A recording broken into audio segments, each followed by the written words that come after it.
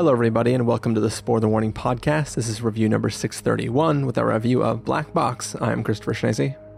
And I'm Stephen Miller. And if you're joining us for the first time, the Spoiler Warning Podcast is a weekly film review program. Each week in the show, we're going to dive in, debate, discuss, and argue over the latest films coming to a streaming platform near you. This week, we are covering some of the films in the Welcome to the Blumhouse collection. We already had a review of The Lie, and now we are talking about Black Box. Spoilers for our review of The Lie. It was not super positive. So hopefully this review of Black Box goes a little better. Maybe it'll be a steady increase as we go into the two films that come out this weekend.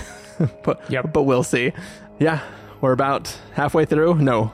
Are we? We're halfway through the reviews, right? This is the third review? When we're halfway through this review, we'll be halfway through.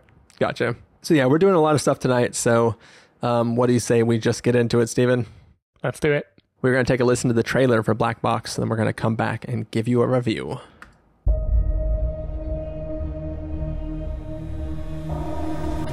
Who's there?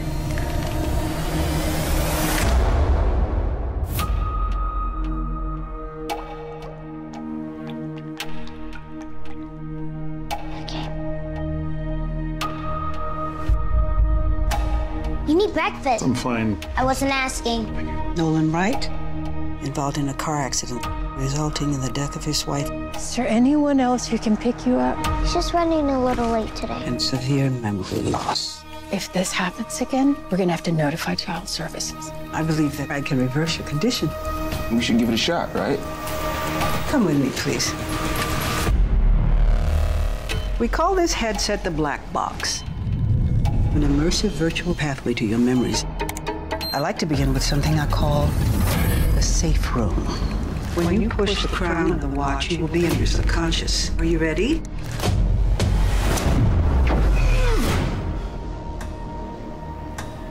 Rachel. What the hell's in there? It's your brain trying to protect you from your trauma. Did things go well with Dr. Brooks today? I saw my wedding. That's progress right there. If that thing shows up again, you just say to yourself, I run my mind, it does not run me. I run my mind, it doesn't run me. I run my mind. It doesn't run me. Patients are often surprised by what they remember. Did Rachel and I live in an apartment? I don't think so. The place was really familiar. You're getting close. Stay with this. Did we ever fight? It's not what you think. You would never hurt Rachel. What's going on? We're close. I can sense it. You just need to remember who you are. I run my mind. It doesn't run me.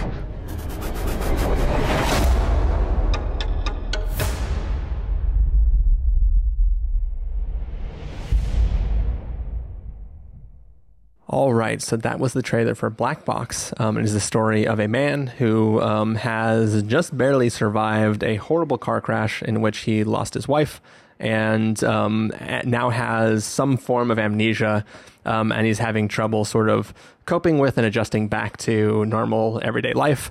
The people in his life feel that he's a little bit different than he used to be, and he's just trying to get back to where he was, and somebody offers him a potential cure in the form of an experimental procedure which he is going to try to undergo to get back to who he used to be. Stephen Miller, what did you think of Black Box? So I watched this after The Lie, and I have to be honest, I was really starting to think this Amazon deal is just the way that Blumhouse dumped a bunch of movies that they thought they were never going to be able to justify getting made. And honestly, I feel like I was wrong with Black Box. I felt like this movie was surprisingly quite interesting, quite well done. This was kind of the canonical Blumhouse film to me, where it didn't reach the heights of some of their best movies, but it was in the same wheelhouse where it's we are going to make psychological horror out of a thing that is also emotionally interesting and a social subject. We're going to take a thing and then turn it into genre and explore it in a low budget way and see what we get out of it. And for me, it was I was shocked at how successful it worked. And I think a lot of it actually is the lead actor. I'm going to butcher his name, Mahmoud Ati. I think he does a excellent job of playing the main character of Nolan. I think he is so likable and believable, and when he is confused, you buy that 100%. And that was enough to really power me through it. I think him and the little girl that plays Ava, I'm a sucker for like good child actors playing against like fathers who are having trouble. And I feel like this movie really delivered on that. It was a movie where I couldn't actually predict it, or at least it took me a while to predict where it was going. And I just think it does a good job of dealing with memory and making memory kind of horrific. And the places it decides to go when it has its twists partway through the film, I think were interesting, and they make you explore a social subject from a point of view that movies can't really normally show you. And I think that was interesting. It was a good experiment. To me, this was one of those, like, if the Blumhouse rule is like, we're going to make 20 movies with the hope that one of them does well, watching this right after The Lie was like, okay, I've just seen the formula at play. Like, I've seen I've seen you do a total dud, and then I've seen one that had a spark that probably wouldn't have gotten made that I'm glad it got made. So, yeah, I don't know. Overall, I was surprisingly into this movie, even though when it tries to get technical, got to roll my eyes a bit. I don't think Felicia Rashad is coding C++ on the fly for her machine to work, which is 100% valid C++ is what they were showing me on screen. So there are little things like that. But yeah, I liked it. I thought it would pair nicely as like a low budget version of like Split, for instance, like dealing with the subconscious. So I was a fan. Sorry, it's maybe spoilery to even use that comparison, but fuck it, whatever. Yeah, so I will start off by saying a few I'll just say that for me, I called like literally the entire arc of this film from the get-go. Really? But it is because it is essentially the same movie as another film, which I won't name because I'll be spoiling either this film or that film for anybody who is going to watch any of them. I'll just say that the other one has Robert De Niro in it, and I'll let people. That's my one like little hint. And it's The Irishman. No, yeah, Dirty Grandpa.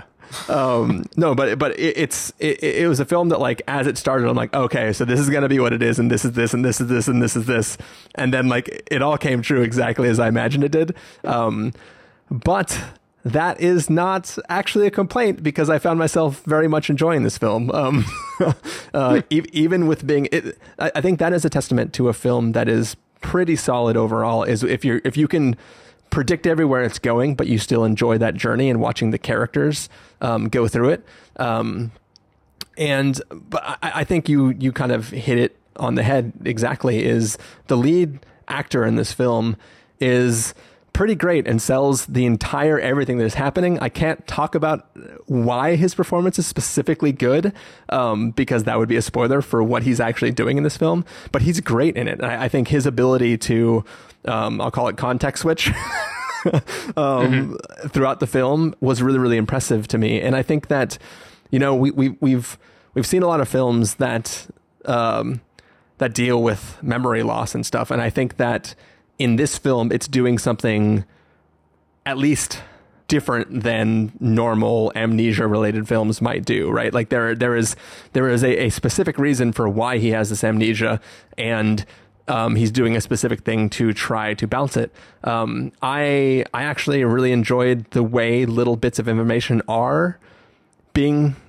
doled out to you. Like, it's funny that like I could predict it, and then when the moment reveals its hand a little bit, I'm like, yeah, there it is. Yep, I'm right. Okay, cool. So it became, it wasn't like a thing where I'm like, oh, I know this is going to happen, so I hate it. It was a thing where it became this scavenger hunt where I was waiting for them to show the next piece that like proved that I was on the right path.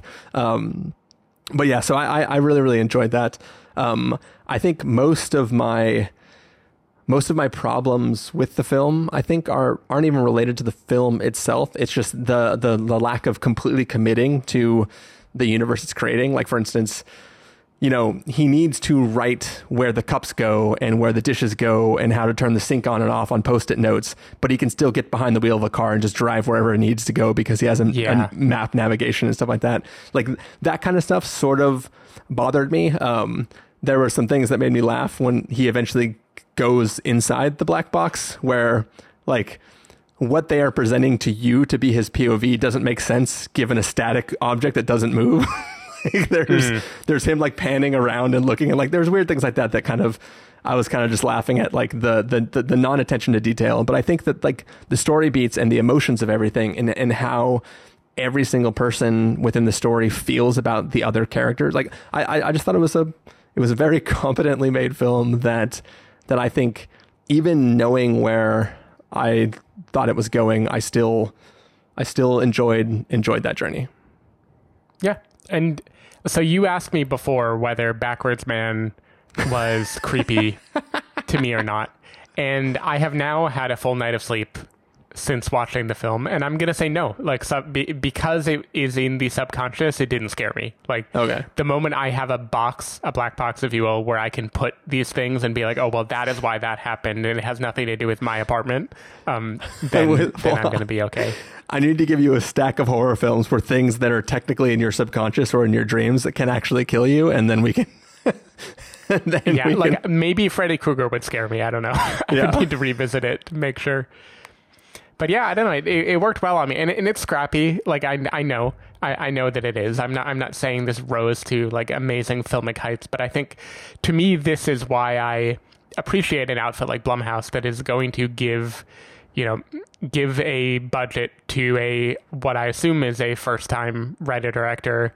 I'm going to butcher his name too, Emmanuel Osi Kafour, and just be like, here you go, make your movie, do it.